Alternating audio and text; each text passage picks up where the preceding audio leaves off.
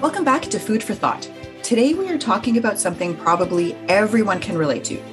You know that heat rising in your face, tight jaw, clenched fists, just wanting to lash out or hit them feeling? Anger. At least that's probably what most of us think when we think of anger, but that really is not what anger is. Anger is an emotion, a perfectly acceptable emotion, which varies in intensity from mild irritation to intense fury and rage. But anger is not a behavior, it's a feeling.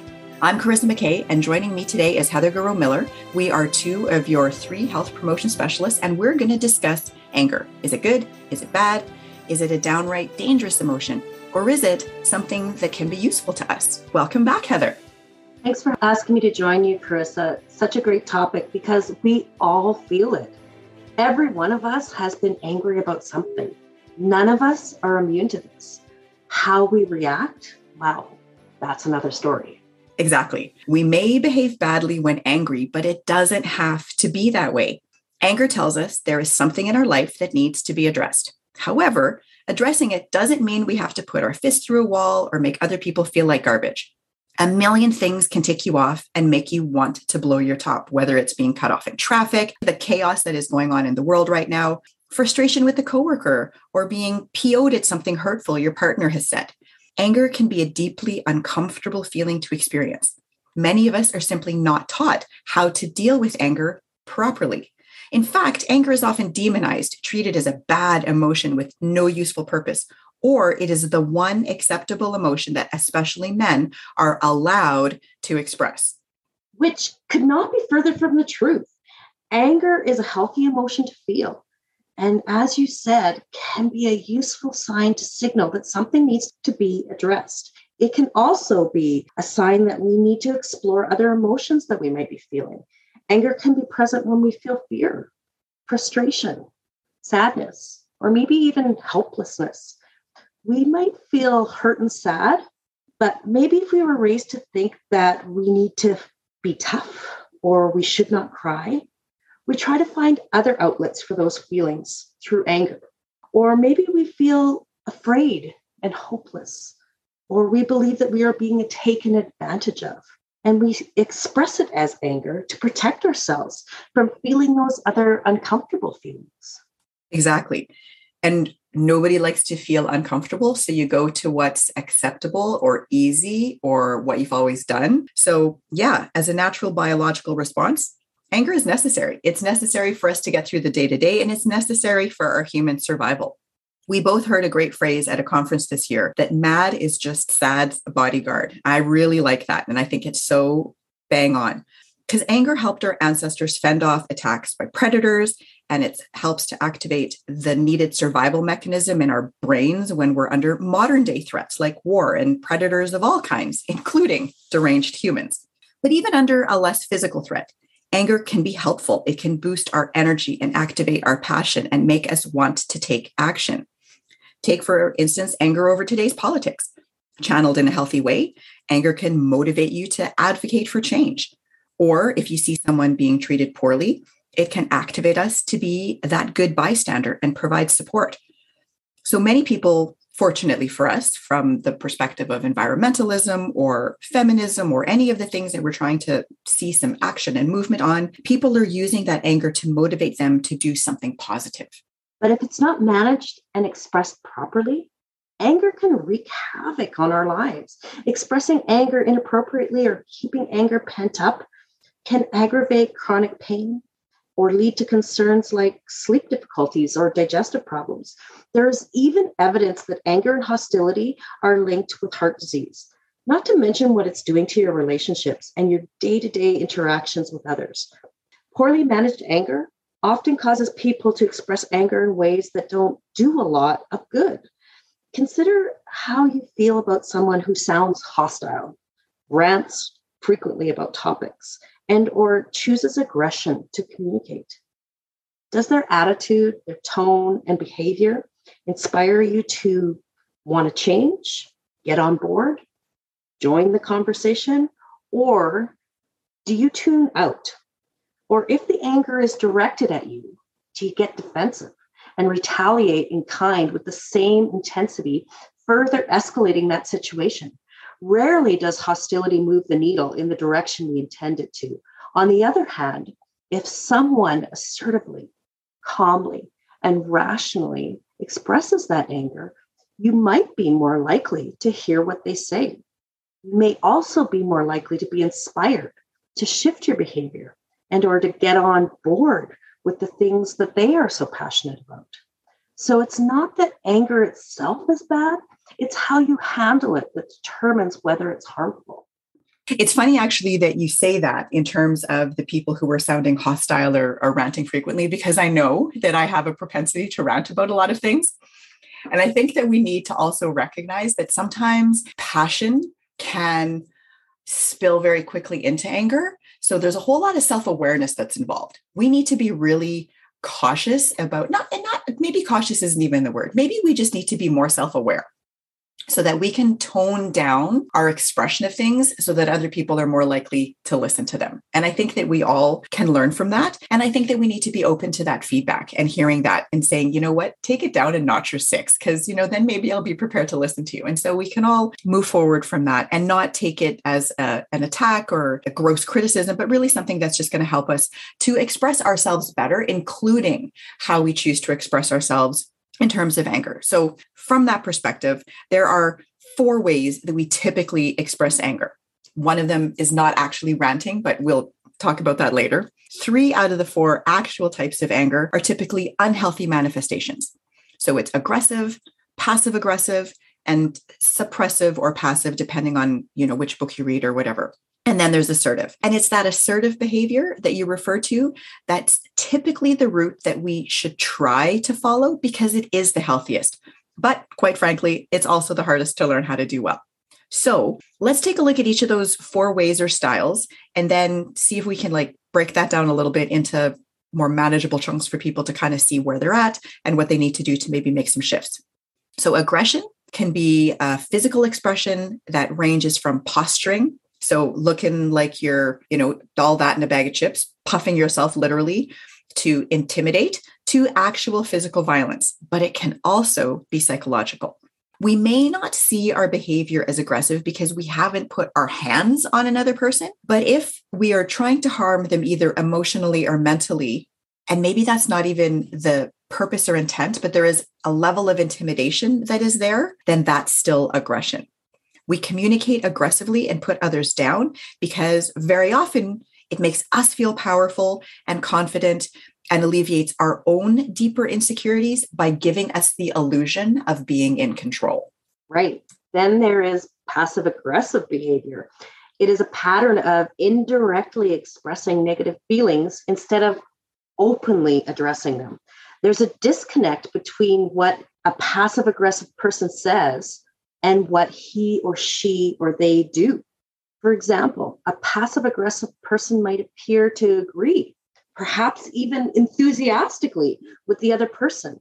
However, they might express discontent through conversations with others, or by refusing to do what is asked, or subtly retaliating with actions to harm the other person. We communicate passive-aggressively because we want the satisfaction of expressing our anger or hurt without taking any of the responsibility for accepting the consequences of it. Closely related is the suppressive or passive behavior, which might include doing or saying nothing in response, keeping your feelings to yourself, hiding feelings from others, and perhaps even hiding your feelings from yourself. Passive behavior is often dishonest and involves letting other people violate your personal right to be treated with respect and dignity. We communicate passively and just go with the flow because we're afraid. We're afraid that people will think badly of us or judge us if we express what we really want, or because we don't want to deal with the drama and the guilt tripping that might happen were we to go along with, or heaven forbid, stand up for what we actually want. Being assertive, on the other hand, means being able to confront that issue with kindness and often a good dose of humility, conveying frustration without blaming others and not insisting on being right. All things that most of us probably don't do that well. And many people, unfortunately, mistake the directness of assertive communication for aggressive communication. And I want to even make it more specific than that and say that when women are assertive, we usually get accused of being bitchy or bossy. And that's not A, fair, and B, true. Are there women who are bitchy and bossy? 100%. But I don't think that when we stand up for what we believe in, that is necessarily us being either of those two B words. I think that there's a lot of learning that has to happen to understand that assertiveness, whether male or female or everything in between, just because you don't agree with something that someone is saying doesn't make you aggressive. It doesn't make you a biatch. It just means that you're standing up for yourself. And if you do it in a way that is those things, not blaming others, not insisting on being right, with a good dose of kindness and humility, then that's not aggressive behavior. And people need to accept that and just recognize, because they're being told no, that doesn't mean the other person's being aggressive. So I think that there's like a two-way street here that has to happen in terms of that. But such as it is, a lot of that has to do, honestly, with how people have been socialized early on in life to either become overly accommodating or deferential, or to just expect that if you put up that big bulldog front, that people are just going to back down and listen to you. And so there's all kinds of learned behaviors that we need to unlearn. So when people hear the term assertive and they imagine themselves being assertive, maybe for those of us who, and I'm not actually one of them, so I shouldn't say us, but for those people out there who think that they're being overly accommodating or deferential, or that's how they've been taught to be, that being assertive may feel pushy or rude or somehow disrespectful. And not having a lot of experience with being assertive, that solid, positive middle ground between passive and aggressive, it's hard to get to, it's uncomfortable, and it takes a lot of practice. But when you do that, what assertive communication results in is you respecting both yourself and the other person that you're communicating with. Yes. And assertive communication is almost always the most effective way of interacting with people, because it's an honest expression of how you feel and what's important to you. But also B, it's respectful of the other people that you're talking to. So if we know this, then why don't we use this style or this strategy more often? I would suggest it's because being assertive means being vulnerable. Sharing how you feel is vulnerable. Setting a boundary is vulnerable. Stating that someone hurt you and you prefer they acted differently around you is being vulnerable, because you're opening yourself up. You're making yourself vulnerable and susceptible to ridicule, anger, disappointment, rejection, abandonment, maybe even abuse. And all of that is very, very scary. We try to avoid that at all costs most of the time. But assertiveness should not feel like an attack to the other person receiving what you are saying, or to yourself. Assertiveness is holding on to our inner power without trying to take power from other people. But the truth is, regardless of how assertive you are, those things that you mentioned, Heather, that ridicule, the disappointment, the rejection, that can all still happen. And those are the things that we, as you said, try really hard to avoid. So we end up in this tension within ourselves of like, how do we navigate that? How do I not be rejected? How do I get what I need? And like you said, that vulnerability is terrifying for most people. So assertiveness is vulnerable, but it's one of the few ways we get to see other people's true colors and they get to see ours. And that's how we develop understanding, compassion, relationship. So, there's this huge domino effect that can happen either positively or negatively, should we choose to use assertive communication. How the people then respond to that vulnerability will actually say a lot about them. Sometimes we just need to flip that script a little bit and put it out there. And then we decide, what do we need to do now based on how they respond? And again, that's super hard. It takes practice. It takes time. And you need to practice it in situations that are, so if someone gets angry or disappointed that we were assertive with them, then maybe they don't have our best interest at heart. So then the problem perhaps lies with them and not us. Thich Nhat Hanh says, when another person makes you suffer, It is because they suffer deeply within themselves and their suffering is spilling over. They do not need punishment. They need help. I love that. So, how do we deal with our own anger in a constructive way? How do we move towards a place that is assertive rather than aggressive, passive, or passive aggressive? It's the $20,000 question. The $20,000 question, indeed. Well, maybe we need to think about it in a different way. So consider, has this ever happened to you? You know exactly what you want to say, but when you open your mouth to speak, all those elegant, kind, assertive words gone, your inner cranky pants takes over and everything goes completely sideways. Yep. So many, many times. And it comes back to that word vulnerability for me.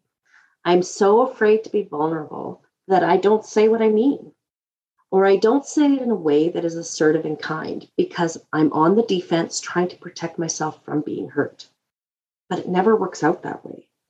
I seem to always be doing more harm than good when I get myself in that situation. But I think that's true of everybody. We all need to unlearn some of our fallback behaviors and do things differently. But we don't know that it's a fallback behavior if we never take the time to look at how we respond to things, if we never recognize that the way that we're doing things is actually causing the problem. What if when you're in the heat of the moment, you take that moment to ground yourself before you say something? Will that help? Can you do that? That proverbial counting to 10. Because it will give us time to reflect on the intensity of our emotions. And if those feelings are too intense, chances are we're going to have a hard time being assertive. We're going to just zoom right on into being aggressive. So in that instance, if it's possible, can you walk away from the situation or at least take a mental checkout until you've had time to cool down and clearly think things through? That's not always going to be an option. And as we learn about ourselves more and recognize that self-awareness, maybe we have opportunities to practice that. But there's going to be times where you're on the spot, you need to deal with it right away, and you're not going to have that. And you're just going to have to hope that the right words come out of your mouth. Exercise can be a super helpful way to let off that steam. So if you have that opportunity to get yourself out of the situation until cooler heads prevail, do that. So can journaling, writing it down. If you're stuck somewhere on the 21st floor of a building and you can't get down the elevator, walk around the block and come back, grab a piece of paper and write it all down. Just get it out like a big anger dump. That can often help. If there's somebody around, have a very quick just unloading session on them. Give them a heads up, give them the warning. I'm not in a good place right now. I need to have a conversation. I'm super mad. I just need to what? And here it is. And then they'll kind of look at you with this stunned expression on their face. You'll turn around and then carry on. And hopefully that will help you to be a little bit more in control when you're having that other conversation. Or if you've got that time, again, throw on your headphones, dance away your anger in your living room or in your car, crank the tunes or whatever it is that you need to do. It's amazing how vibing to your favorite jam can actually really calm you down, get you back into the moment, get you grounded, remind you of how it's important to be constructive and assertive in those situations. And then you can move forward in a positive way. And taking that time out doesn't mean you're avoiding the situation, simply that you're planning to approach it later when after you've done any of those things. And so as a result of that, you can now think more clearly. The chances are you're going to be more successful. That's one way of looking at it. If you're a little bit annoyed, then maybe you don't need to do any of those things. You just need to take a breath. You need to slow it down. And then you can say what you're going to say after you've had a little moment to just think a little bit more clearly and had that basically a moment to soothe yourself. Those deep breaths helps your heart rate to slow down, to help you to also give you some time to think about what it is that you want to accomplish in that moment so that you don't regret saying something that you don't want to, or using a tone or intonation that you might not want to. That's a whole lot of stuff to think about. And each of your circumstances is going to dictate a different approach. But think about those things in advance of hard conversations, and it'll help you to be better prepared. So lots of food for thought. That's why we call the podcast what we do, because that's what we're giving you, lots of food for thought. And it's not easy. And we're not trying to tell you that it's easy. We still struggle with this. I'm probably the most hot-headed person. I am for sure the most hot-headed person in our department. So yeah, it's tough. It's hard, but being human is messy. So, we just got to do the best we can. I don't know if I agree that you're the most hot-headed. I think that you're the most hot-headed in our environment, because I can admit to being very hot-headed in my more vulnerable relationships with my spouse and with my dad in particular. We tend to be a little bit volatile with each other. And on that point, one of the things that I do, and people will think, oh, that's really feels a bit constructed when you're having a conversation. But for me, when I have difficult conversations that I know I'm going to have with those people that I love, I use that tool of journaling, but I take it and I write down the points that I want to say, and I bring that paper to the conversation. And I go through it point by point, because it grounds me and it keeps me calm and it keeps me on track. And I don't end up kitchen sinking and throwing all of the baggage of our relationships into the conversation. So it's just one tool that I use in those difficult conversations. I tend to do better in professional settings, but that's one area that I struggle with. Just food for thought. That's an awesome idea. I think I don't want to cut you off, but that's such a good idea. And we know that any of our military members that are listening, we know that you have little notebooks in your pockets. So use them. Write down the points that you want to get across. Write down the things that you want to say and focus on those things. And like Heather says, don't let all the other crap that might be clouding your judgment enter into that conversation. That might be for another time. That might be something that's never going to get resolved. But if you have it written down and you have those points and you have that focus, it will help you to stay more in control, which is what we want when we're talking about anger. We want to stay in control, right? So awesome. Thank you so much for sharing that, Heather. Yeah. So while I absolutely think addressing anger and working through it with effective communication is ideal, the reality is that is not always possible. Sometimes our anger and our frustration are caused by very real and inescapable problems in our lives. Not all anger is misplaced, and often it's healthy and it's a natural response to whatever is going on in our lives. There is also a cultural belief that every problem has a solution, and it adds to our frustration to find out that that isn't always the case. The best attitude to bring to such a situation then is not to focus on finding the solution, but rather on how you manage and face the problem. How do you come to terms with that and not let it impact your health? Letting go means accepting that we cannot change it and choosing our own well-being rather than ruminating on it, while the right answer is not always an easy task to undertake. Absolutely. And whether you choose to address it or accept it, make a plan. Check your progress along the way. Resolve to give it your best, but also don't punish yourself if the answer doesn't come right away or, frankly, at all. If you can approach it with your best intentions and efforts and make that serious attempt, that good old college try to face it head on, you'll be less likely to lose patience and fall into that all or nothing thinking, even if the problem doesn't get solved right away or ever. And regardless of whether the situation requires addressing or letting go, we may find ourselves lacking the tools we need to deal with the anger we are feeling. If you find yourself acting in ways that seem out of control or maybe even frightening, you might need help getting to the root of it. It's absolutely okay to seek help. You can check out our Managing Angry Moments course, where we provide lots of opportunities to identify where we might be taking a wrong turn and ending up with making things worse because we are simply using an ineffective approach. And if there's things that seem like are so ingrained in how you are put together, then maybe Managing Angry Moments, while a good tool, might not be enough. Maybe it needs to happen in concert with talking to somebody from the mental health department, social work, whatever, to help you to get to the root of those problems. Because again, MAD is SAD's bodyguard. And it's going to do everything it can to keep that sad, frightened little person that's deep inside all of us from getting hurt. And so if there's some thing that happened a long time ago that you haven't addressed, and that's causing you to react in that angry way, then you need to help someone sort that out with you. And our workshop's not going to be enough.